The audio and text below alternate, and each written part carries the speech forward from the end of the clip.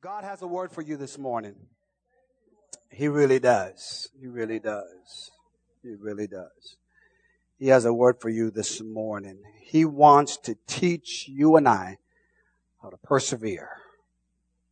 He wants you to understand that this is not the time for us to quit. This is not the moment. Listen to me prophetically. This is not the time for us to throw in the towel. This is not the time for us to bail. This is a time for us to stay in the presence of Almighty God. For I'm telling you, when you look at the world and the culture, if you are not in Christ, you will lose your mind. You will absolutely lose your mind if you are not connected to the Word of God. Connected to the Word of God. And so as we begin, I believe that the Lord has birthed in me a sermon series because He's saying, Rohan, you are so close. TGP, you are so close. He says, I now need to equip them because I cannot afford for them to be discouraged as they approach destiny. He says, time I have to equip you now. I have encouraged you, and it's time now to equip you as we reach destiny. Because here's the thing. You're not going at it alone. You're not going at it alone. Ephesians chapter 2, if you have your Bible and turn to Ephesians chapter 2, verse 6, I'll be reading from the King James version of the Bible. I'm going to read this powerful text. We can read this text and literally go home because there's so much power in it. It's so potent. But we're going to spend a couple of minutes really just digesting and really dissecting this text that the Apostle Paul wrote to the church at Ephesus. And in the King James Version, he says, and has raised us up, someone say, together. And has raised us up together. And has made us, underline this part in your text, sit together where in heavenly places in Christ Jesus. Wow, what a perspective. What a perspective. Let me read that again. And has raised us up together. That's what God has done. He has raised us up together and made us sit together in heavenly places in Christ Jesus. The Amplified Version says it this way, and He raised us up together with Him and made us sit down together, giving us joint seating with Him. Ooh, good God Almighty. In the heavenly sphere, by virtue of our being in Christ, the Messiah, the Anointed One. Oh, there's so much power in that text. Glory to God. Are you hungry for the word this morning? Amen. We've got to persevere. We have to persevere. Father, in Jesus' name, we thank you for your written word, but we also thank you for your spoken word. We thank you for the rhema of your logos right now in Jesus' name. Let your presence permeate and saturate us, Lord God, that we leave out of here drunk under the influence of the Holy Spirit. We declare church as usual is over. In the mighty name of Jesus. If we are going to persevere and achieve and receive all the promises that you have for us, we can't do church as normal. And so in the name of Jesus, Lord God, we invite you and we thank you for the blessing on this word. In Jesus' name, amen. Amen. For those watching Facebook Live, I want to welcome you.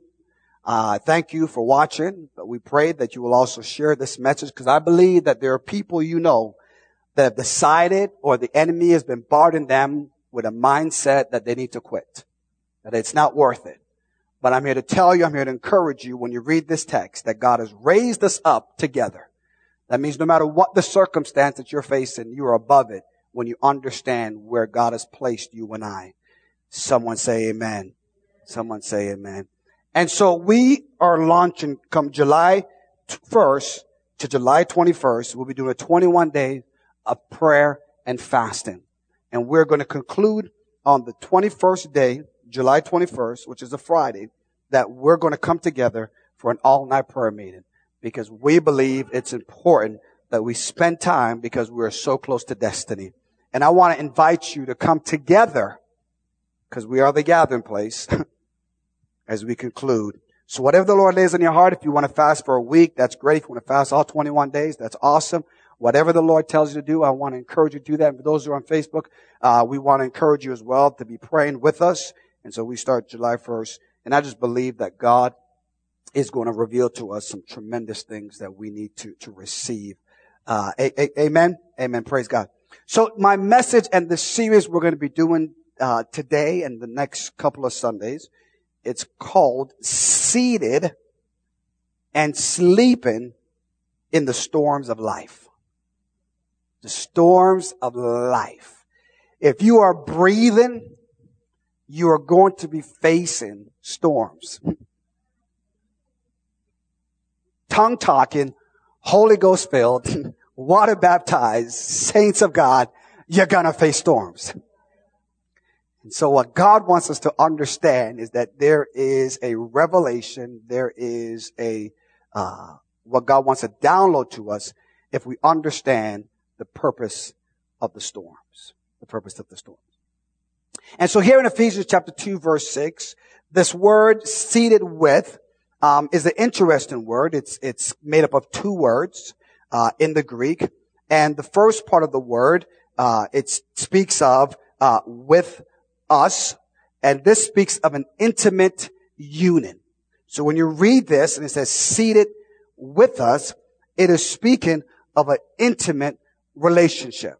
So we first begin by understanding that God, who is all about having an intimate relationship with his creation, he begins, it says, and he raised us up and he seated us with.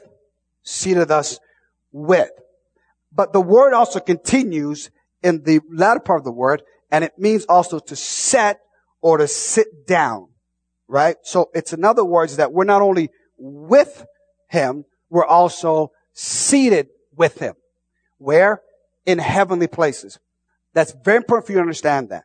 Because one thing I truly believe is if we understand what salvation is all about, you'll be able to see things from God's perspective. We must understand that. Okay? And I believe you could spend an entire year or the totality of your life just trying to comprehend this experience or this thing called salvation or soteriology or sozo, right? You could spend an entire year, or I challenge you, and I believe you can spend your entire life trying to understand what that really means. What did God do when he saved us? Okay? What did it mean when he saved us? And so as we look at this now, we understand that the Apostle Paul is speaking of a past completed action. So it's not something that's about to, it's already has happened. So our position is that we are with Christ Jesus in the heavenly places. Okay? So it's already been completed. It's just for you and I to believe it. It's already been completed. He says he's raised us up together and he made us sit together in heavenly places. And so when we take a look at it then, we can be certain then, because of the word of God, that every promise that God has spoken of our lives, we can hold on to those promises because we know that our position in Christ is secure because we're with him, seated with him in heavenly places. So what that means is this. We must do life together. You can't get a hold of Ephesians 2 verse 6 and not conclude we must do life together. You can't do life together with Christ in the heavenly places and can't do life together here down on earth. It doesn't work that way. It's because you're seated in heavenly places in Christ Jesus why you can do life together here on earth. It's not the opposite. It's not because we're doing life on earth now because there's life in heaven. No, he already established that. And he says because of that relationship, our relationship means now we're doing life together. And it's important because when you're facing storms, you don't, I encourage you, you don't face storms alone. You need to have somebody with you. And we're going to talk about the most important person you have to have with you when you go through a storm. Okay? When you go through a storm. And so what I want to do now is you turn to, the book of Mark chapter 4. Go to Mark chapter 4.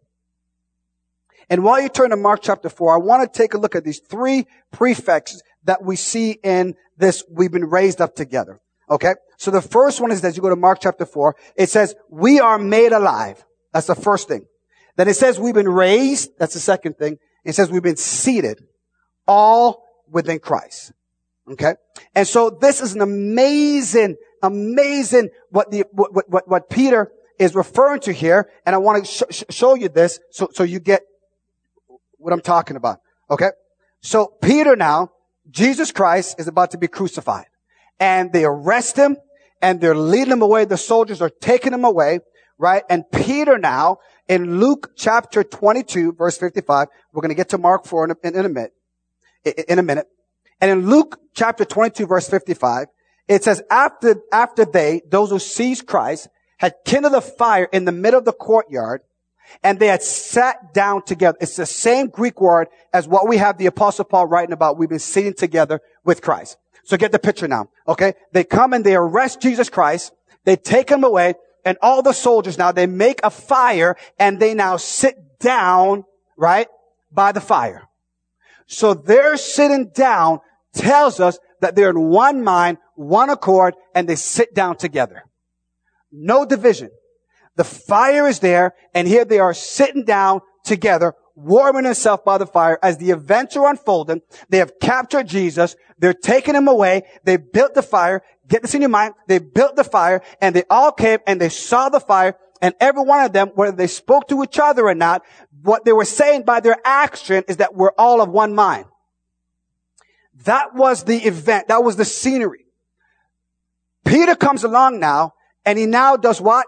He sits down together with them. So he now has an intimate union with them of agreement.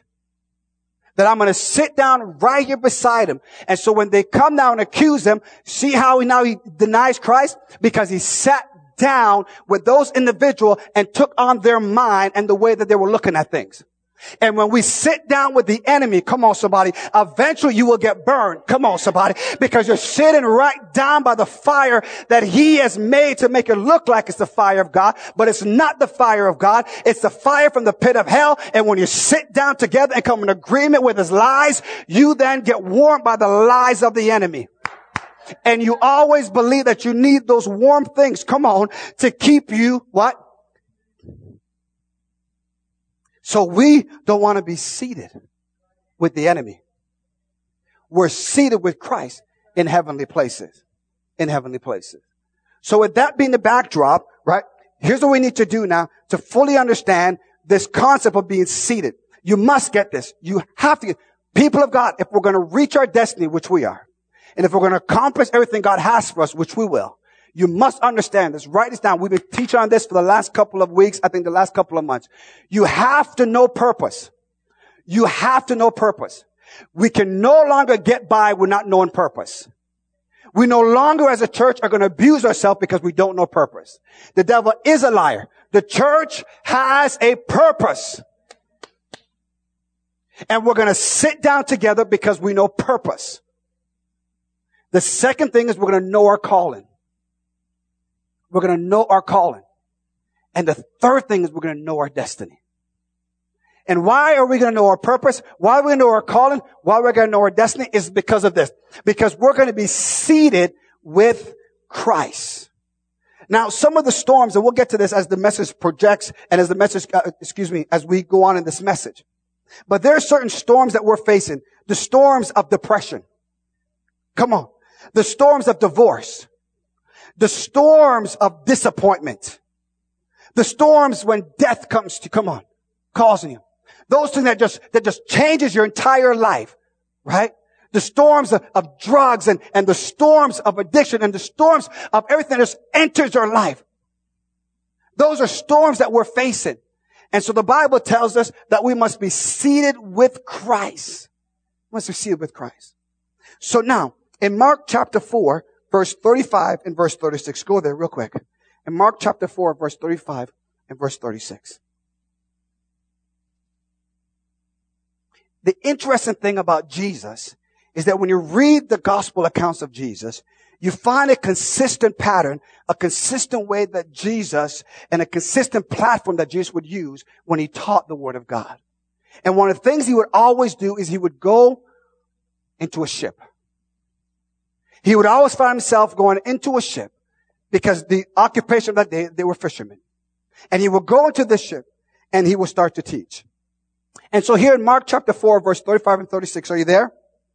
It says, and the same day, underline that, and the same day when the even was come, he said unto them, let us pass over unto the other side.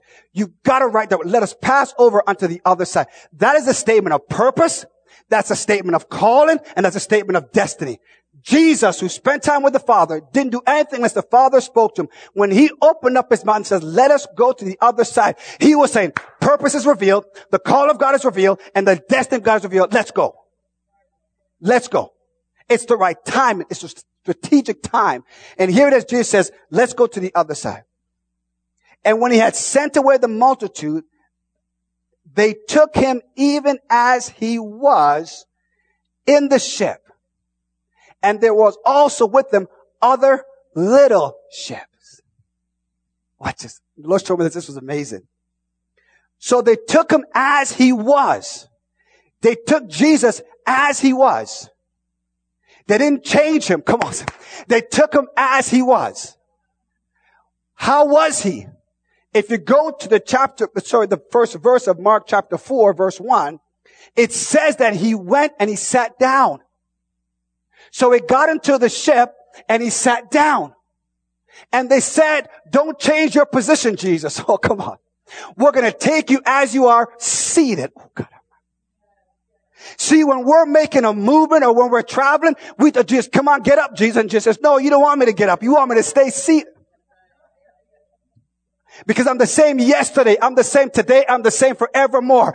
And sometimes when God wants to do a move in our life, we don't have him seated. Come on, somebody. We made him change his position. No. His position is in the heavenly places because when he's seated from a different perspective. And they said, we're going to keep you seated just as you are, Jesus. We're going to keep you seated just right there. Because where he was seated, he was preaching the sermon. He was bringing the word of God. Okay? So watch this now. And it also says, and there was also with them other little ships. So I believe as there's three things, purpose, calling, and destiny, there's also three ships that you have to be on to get to your destiny. There are three ships you must be on, and these ships are in order. He says there was other little ships that were there. Now, I was studying this and I looked at, and I went to the History Channel. I did my Google research and I went to the History Channel. And it says, interesting enough, that Christopher Columbus, right? He from the Spanish port of Palos, an Italian explorer, Christopher Columbus, set sail and he commanded three ships.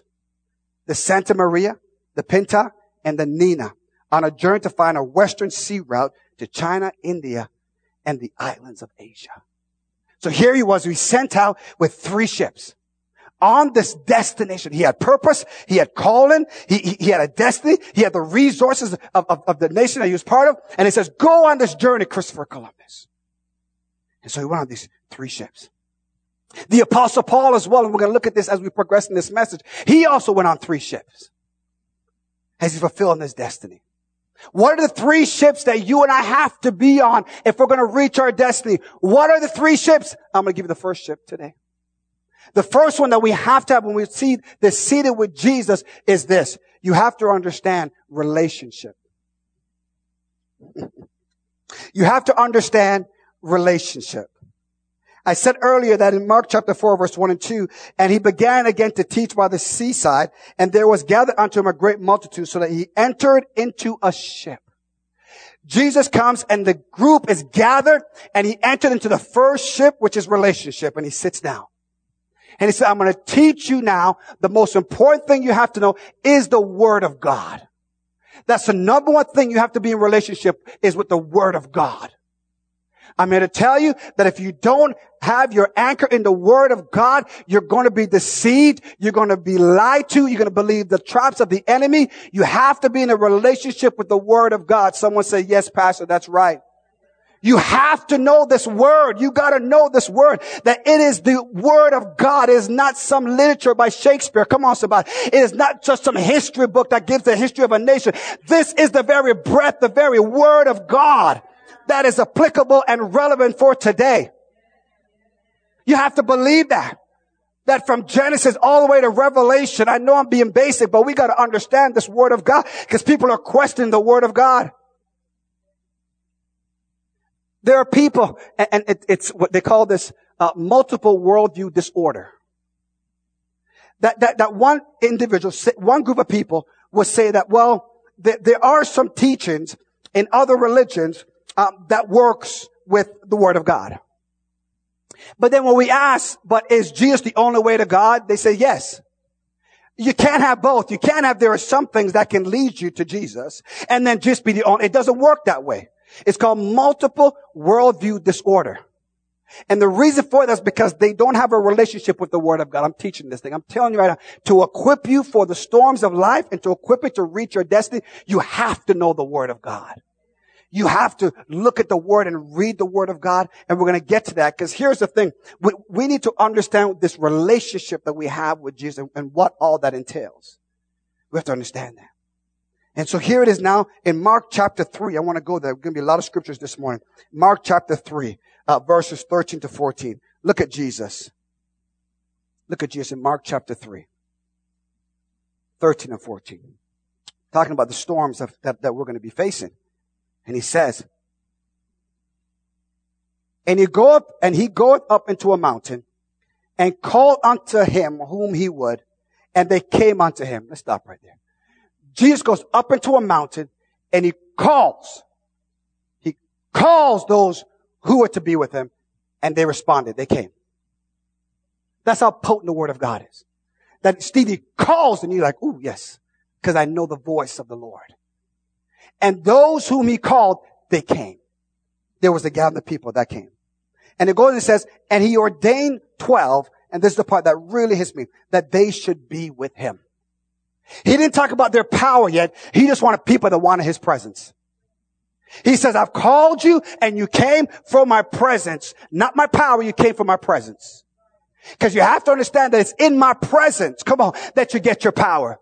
Because if you think it's all about power, you be like that person, I think it was Simeon, who was a sorcerer, who got saved, but wanted to buy the Holy Ghost. Come on, somebody. Because he knew power, but didn't know presence. Oh, God. And if we don't get it right as a church, all people will do will be attracted to power, and you'll be deceived because the enemy himself will masquerade like an angel of light, and you'll bring some miraculous power thing, and we all run to it and like, oh my goodness, there is Jesus. He says, I'm not there. I have no relationship with that. That's not my fire. Oh God. That's a strange fire in the Old Testament. They call that. The church will not be deceived in these last days. The church will not lose its direction these last days. Why? Because we're equipped and we're seated in Christ Jesus. I got the best seat in the house. Come on, somebody. Front row view. Come on. Huh? I'm seated with Christ. I'm in an intimate relationship with him. That means there's nothing in this world that can move me away from Jesus. Because we have a relationship with all kinds of things, right? And Jesus, he'll challenge us. He says, if I'm not Lord of all, I'm not Lord at all. That's a challenging thing. They even said to Jesus, hey, your mother and your brothers, they're coming after, they want you. Jesus says, who is my mother and my family? He says, those who do the will of God and hear God's voice, that's my family. He was bringing this relationship thing to its priority. And the church of God and the body of Christ, we got to get to a place where he is all that we need. He is all that we need is Jesus. And he says that he ordained 12 that they should be with him and that he might send them forth to preach. Wow. Wow. Because here's the thing. There are people who are coming into the body of Christ and doing all sorts of miracle stuff, and God is moving, but they don't know Jesus, man. When they leave the building, their character can't even maintain the charisma. Come on. What does that tell you? That you can operate in the power, but it doesn't mean you have the presence of God. And if we are going to reach our destiny, we have to understand, no, it's got to be there with Christ. There's a relationship that they have with Jesus that is authentic. That is authentic. He goes on and says, let me expand this relationship concept to you. He says, henceforth in John chapter 15, verse 15 and 16, he says, I call you not servants, for the servant knoweth not what the Lord doeth, but I call you friends. I call you friends. For all things that I have heard of my Father, watch this now, John 15, verse 15 and 16. For all things, someone say all things. For all things that I have heard of my Father, I have made known unto you. Oh gosh. Everything, Wendy, that he has heard from the Father, he says, I don't keep secrets. Come on. I've revealed them to those who are in relationship with me. So there's a dimension of heaven that the church has access to because of this relationship. And he's saying, I no longer just call you servants, I call you friends. I call you friends.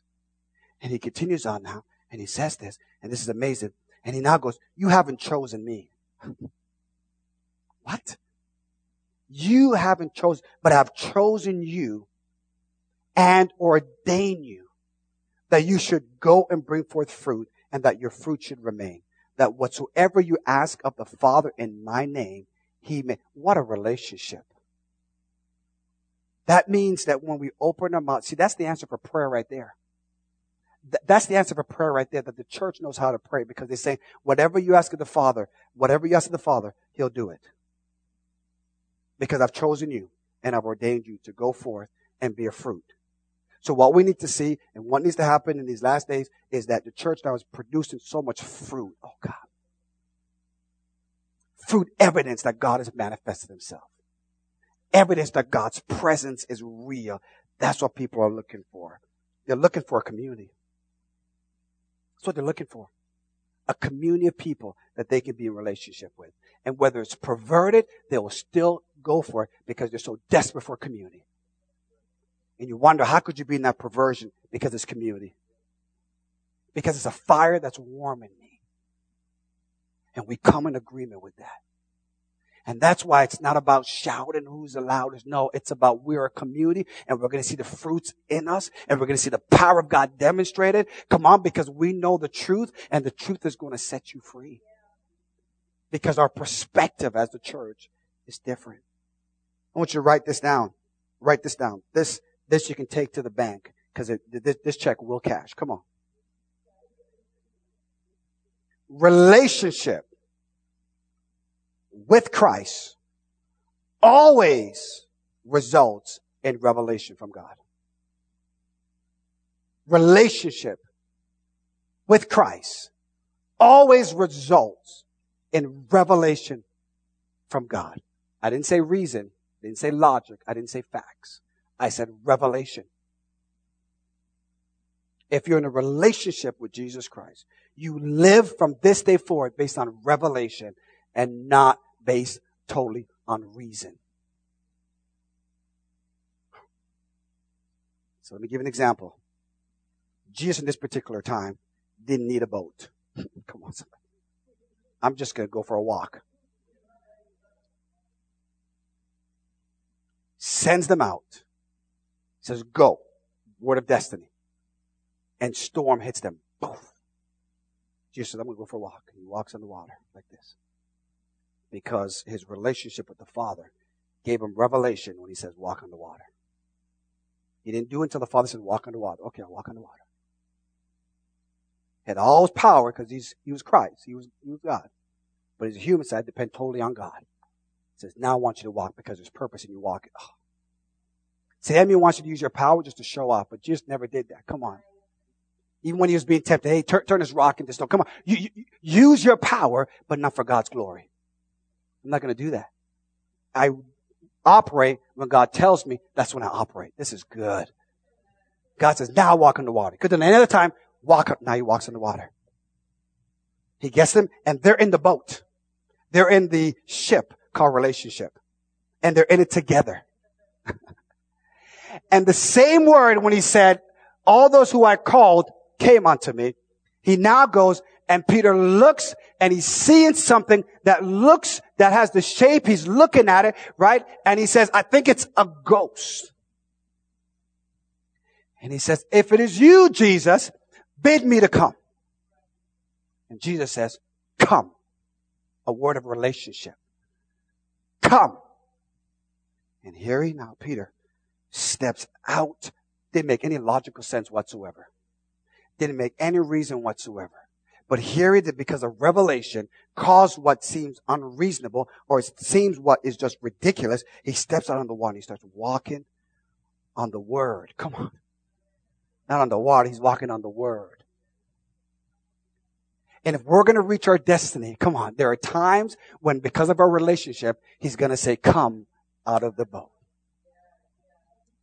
I know you're in a relationship with those in the boat, but it's about you and me. Come on, somebody. And so God wants to know, is there anyone here that wants to walk on the word?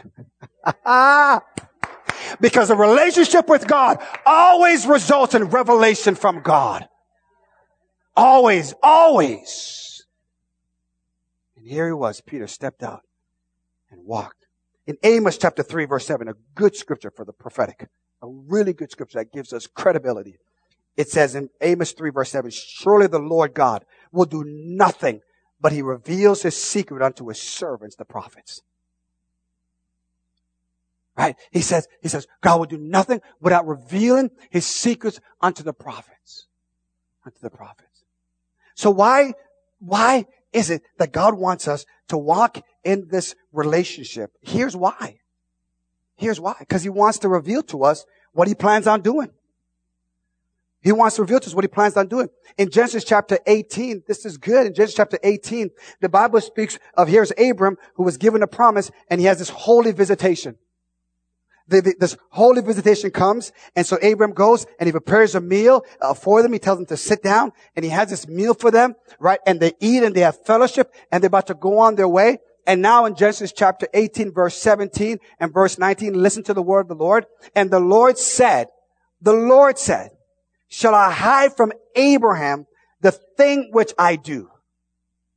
So he now says, we're about to go to our assignment. We're about to reach our destiny. But I just had a relationship with Abraham. I just had a fellowship. I was sitting with him as he made this meal. I'm compelled now. I'm compelled to have to tell him the things in my head. I'm compelled to tell him the things in my heart. God wants us to know that even though our minds are not like his mind and our ways are not his ways, he wants to be that we will know his ways, that we will know his thoughts. And when we have fellowship with God and we sit there in sweet communion, he says, now I can tell you my secrets. I can tell you my secrets, Joey, what I'm planning to do. Wow. I want you to know the secrets. I want you to know the secrets of God so you can tell me what God plans to do. Because if we're in relationship and God is speaking to you, I want for you to tell me what God is telling you, because my destiny is connected to you because we're doing life together. We're doing life together. So here it is now that he goes and he says, seeing that Abraham shall surely become a great and mighty nation, and all the nations of the earth shall be blessed in him. Verse 19, for I know him. God's speaking that over you this morning. For I know you. Think about that for a second. Oh my goodness. You ought to write that down. God knows me. Now, if it scares you, you're not seated with him in Christ Jesus. It ought to get you to shout.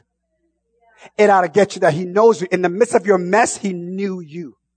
In the midst of where you were, he knew you. Come on, somebody. It's his righteousness. He knew you and he knew me. He says, for I know him. I know him. What will he do? That he will command his children and his household after me, that they shall keep the way of the Lord to do justice and judgment, that the Lord may bring upon Abraham that which he has spoken of him. As a church, we are called to intercede for nations and for people's group, and for groups of people. Here he was planning on destroying Sodom and Gomorrah, and he told that to Abraham. And look at Abraham's reaction to it. Abraham says, oh my goodness, I got relationships there. I got family that's down there. And he cries out to God because he says, God, will you destroy this nation if there's righteous people in it? He goes to the character of God because he knows God. Because he has a relationship with God. And he cries out and says, yes, destroy that nation because of the perversion. He says, God, there's got to be righteous people in there. I appeal to your righteousness. Don't destroy that city, God. Because if there's 50 righteous, if there's 10 righteous, if there's 5 righteous, please God, have mercy on that city because there are relationships down there. And what God is saying to the church, because he has assigned us here to be able to be the voice of the Lord, we got to speak. It says, God, have mercy upon nations. Come on, that are not serving you. God, turn their hearts. Come on, we got to be declaring, God, let them see your kindness. Let them see your goodness. God, their minds are perverted, but by your power and by your presence, you can change their mind. The church needs to start interceding now. Say, God, don't destroy this city.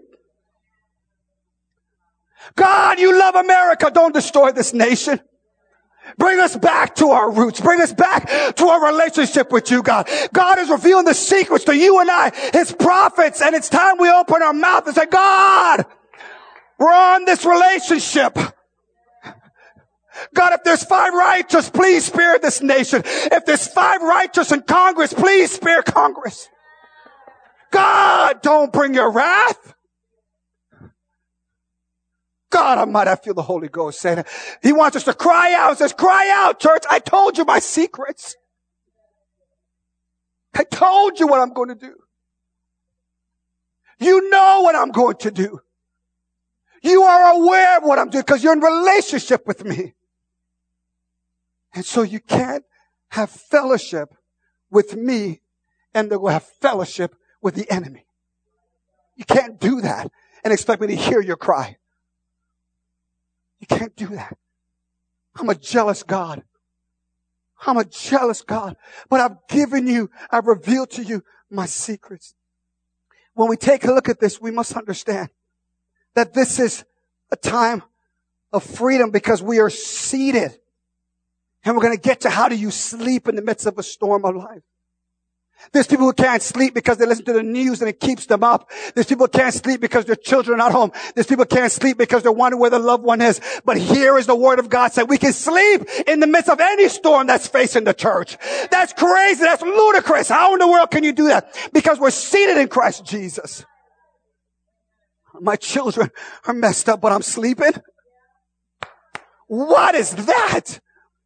When others are tossing and turning and need a pill to put them to sleep and a pill to wake them up. Come on. Here is a church who can sleep in the midst of the storm. I'm preaching this thing, Daddy. I am.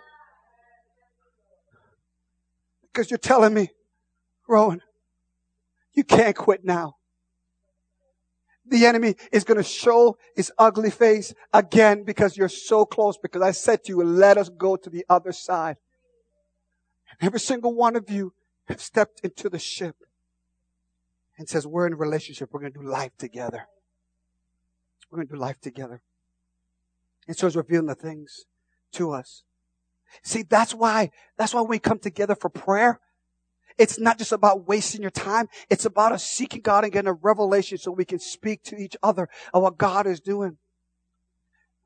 The pastor of the Brooklyn Tabernacle, a church,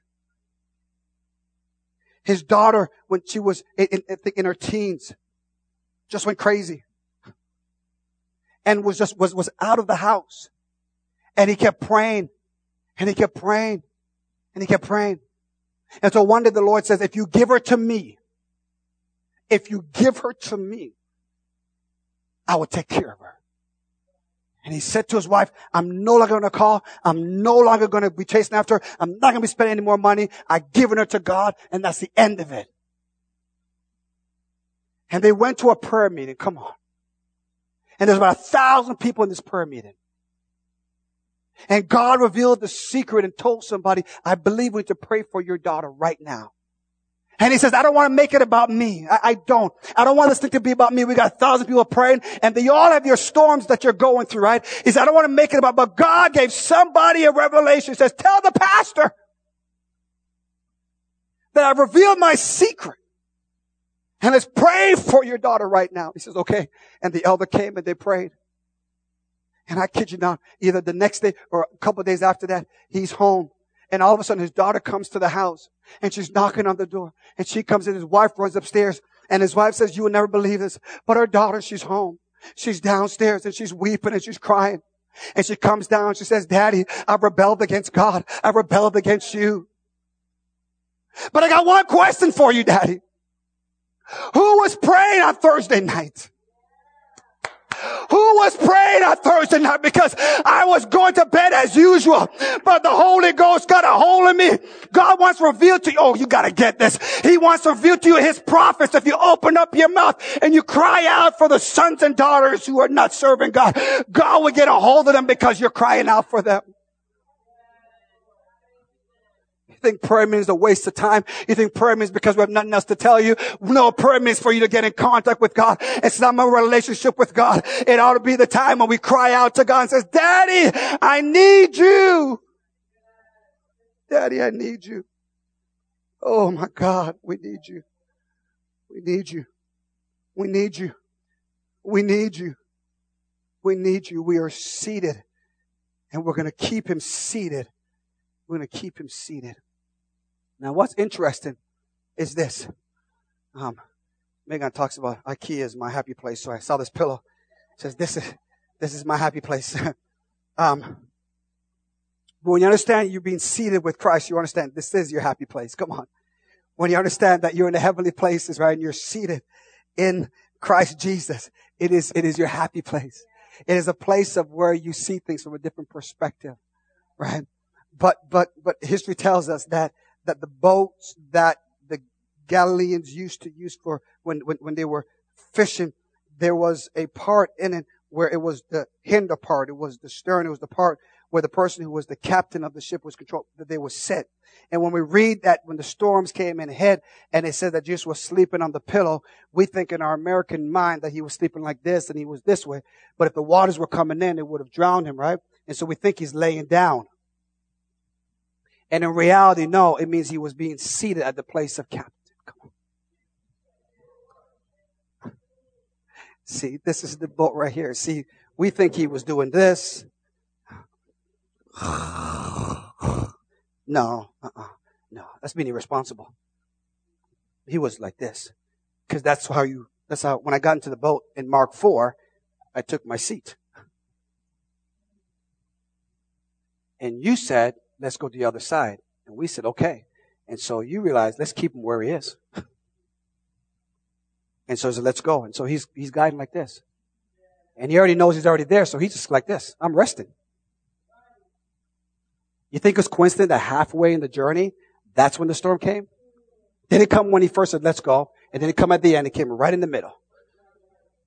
So we would question our relationship with God. He just sat like this and he's just controlling it. He's seated on the pillow and he's sleeping. He says, I'm controlling this thing. And so what happens, you don't you care, just you kick him off and you go put something else in your happy place. Come on. Jesus is over here saying, go stare at yourself then. Go for it. But when we put him in that place right here, no matter what storm comes in our life, he's like this. He's just like, where I reside, there's no storm. You just see it from your perspective. See it from my perspective. And he's saying, as the church, TGP, and the church at large, come on, you were seated with me together in the heavenly places, far above all powers, all principalities, all rulers. That's why you can look down on the enemy and says, what? I'm seated with Christ Jesus. Right there in the happy place. In the happy place. So let me launch you out with this.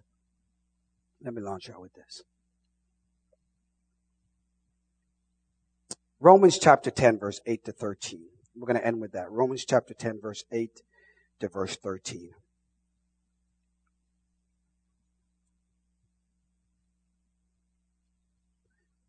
So what the church has to go back to is first a relationship with Christ in the first boat, the first ship, which is a relationship.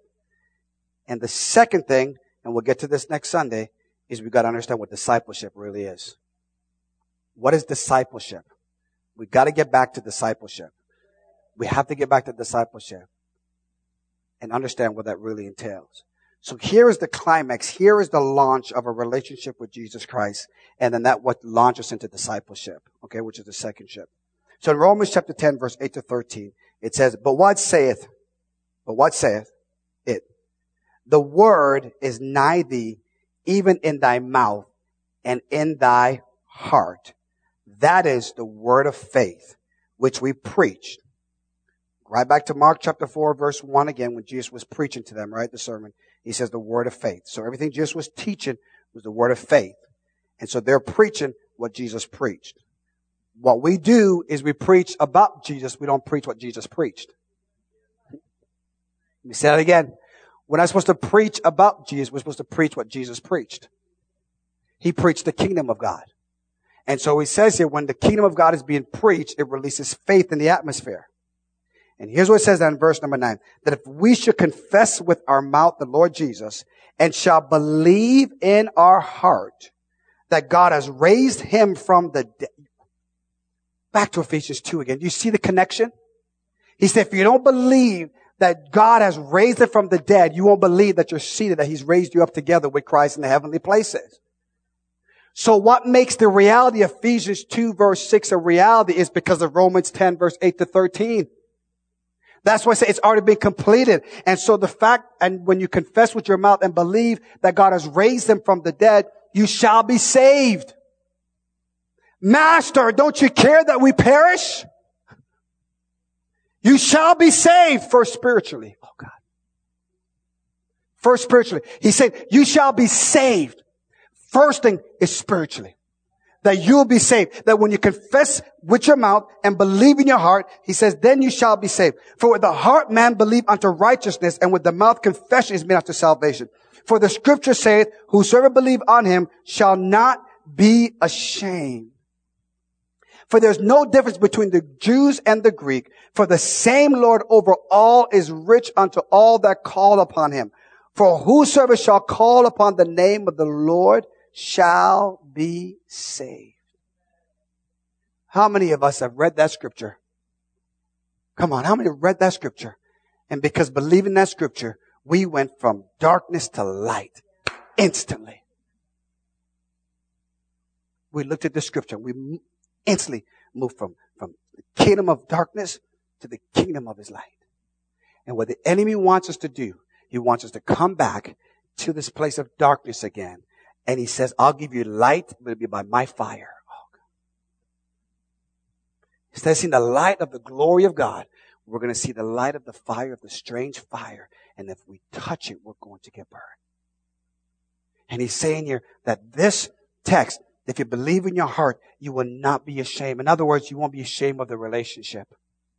You won't be ashamed to let people know that you love Jesus. And that's what discipleship is really all about. In some countries, when you confess Jesus Christ as Lord and Savior, that's a death notice.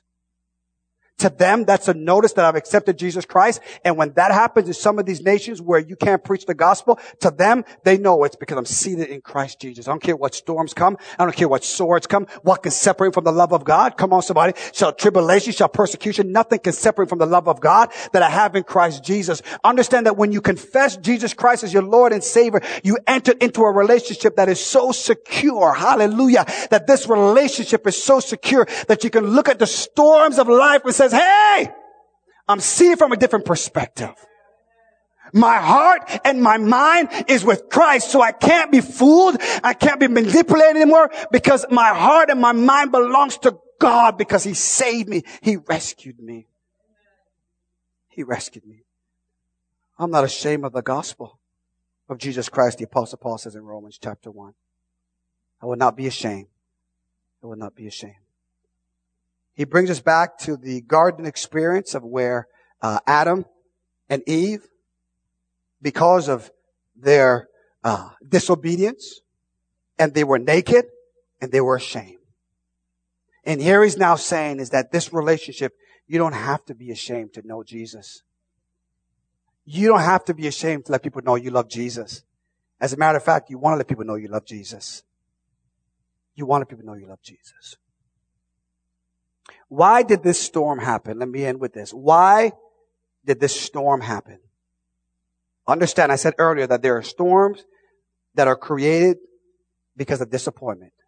There are storms that are created because of discouragement. There are storms that are created that causes depression. But there are storms that are created by the enemy, and they're demonic. They're demonic in nature. And what the enemy wants to do is that he wants to get a hold and capture our mind so our heart won't believe anymore. And we will question the relationship and wake him up and say, don't you care? Don't you see the storm that I'm in? Don't you care that my child's on drugs? Don't you care that my money is funny? Don't you care that this is happening? Don't you care? Don't you care? I'm done with you because you don't care. And I'm going to go sit over here and I'm going to get warmed by this fire right here because I'm ashamed to let people know that I got on the boat with you because we didn't reach our destiny. Every head bowed, every eyes closed.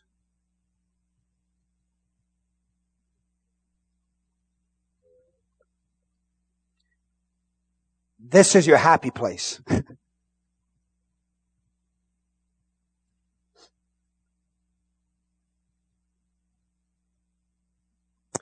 Wherever the location was,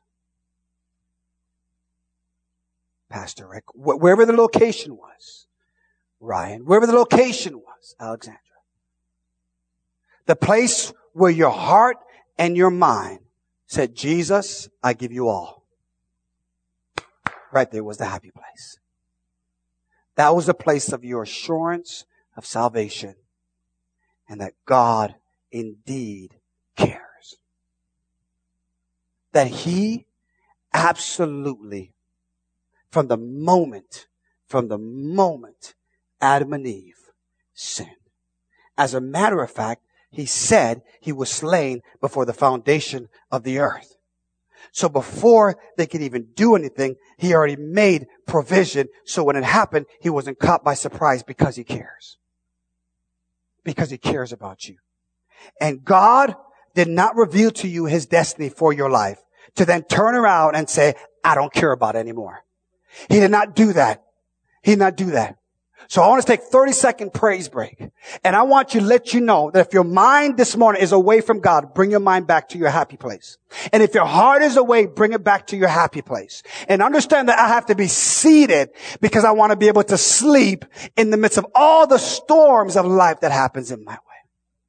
So I want us to take some time out now.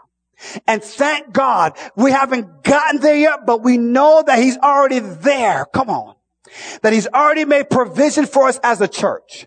And so therefore we're not going to be distracted by the enemy. We're not going to be discouraged by his plots. We're not going to give in to his lies, but we're going to progress to our destiny. Come on, open up your mouth now for just 30 seconds and give God praise. Let your heart and your mind know that God does care. Come on. If you know that God cares about you, you ought to stand to your feet and give God some praise and glory. That he's seated in heavenly places. Come on. Oh my God. Hallelujah. Hallelujah. Come on, the storms are raging. Come on. The wind and the waves are moving. But you are settled in this one reality. My relationship with Jesus Christ is secure. Come on, come on, come on, come on, come on. Come on, praise his name, praise his name, praise his name. Praise his name. My heart belongs to you, Jesus. My mind belongs to you, Jesus. I'm seated with Christ Jesus. Hallelujah. Hallelujah. Come on now, say, God, give me revelation. Give me revelation. Tell me your secrets, God. Tell me your secrets. Oh, tell me your secrets. Hallelujah.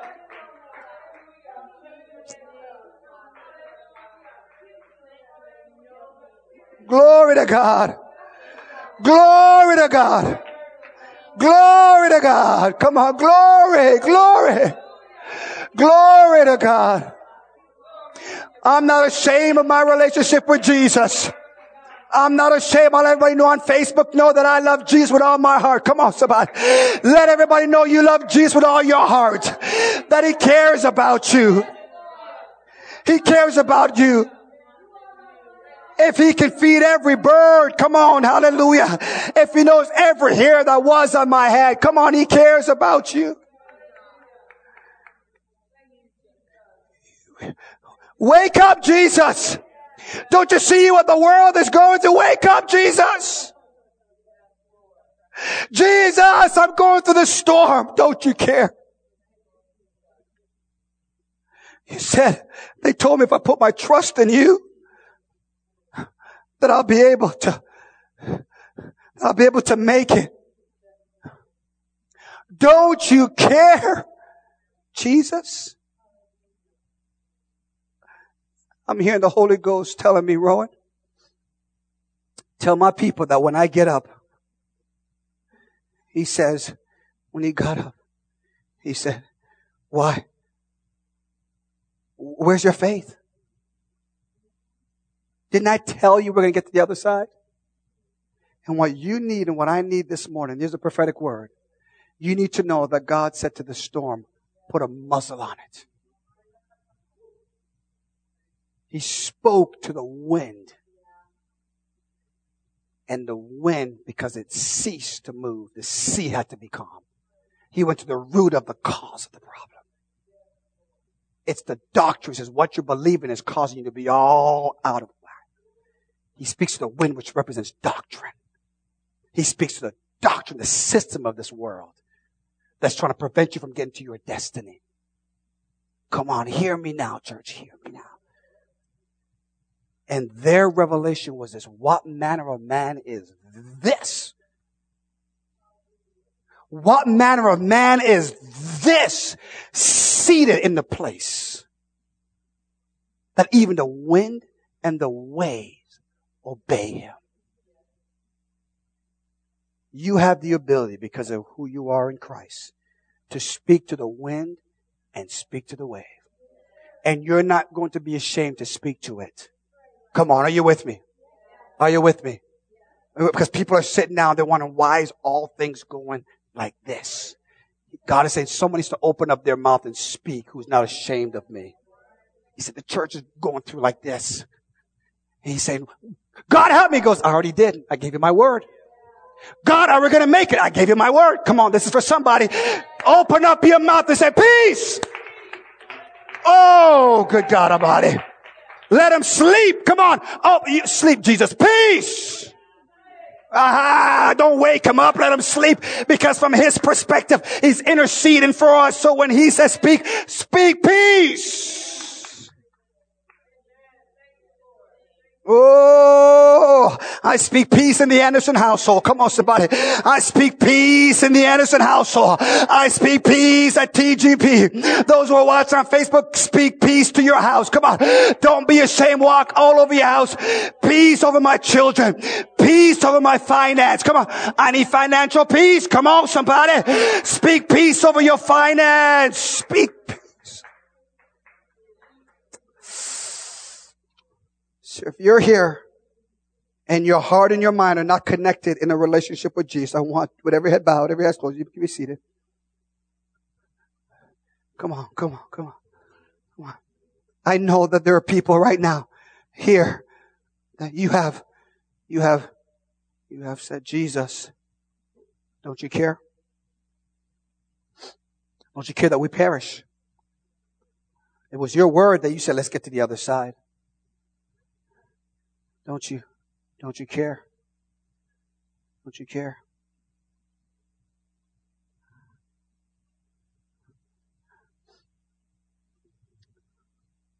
Oh, Jesus. Please give me 60 more seconds. 60 more seconds. As a matter of fact, I want those who want revelation from God, that you want a deeper revelation, because there are people that are coming to you and saying, doesn't He care? And you need a word of peace to speak to them. I want you to come. I want to pray for you. I'm going to release you with this. I want you to come. Destiny. It's a question of destiny. Come on. You're going to come because it's a question of destiny. Right? He's going to speak to you. You're going to find your happy place is because of the person. Oh my God. I thank you, Jesus. Hallelujah. Holy Ghost, move. Holy Ghost, move. Holy Ghost, move. Holy Ghost, move. Holy Ghost, move. Holy Ghost, move. Come on. Come on.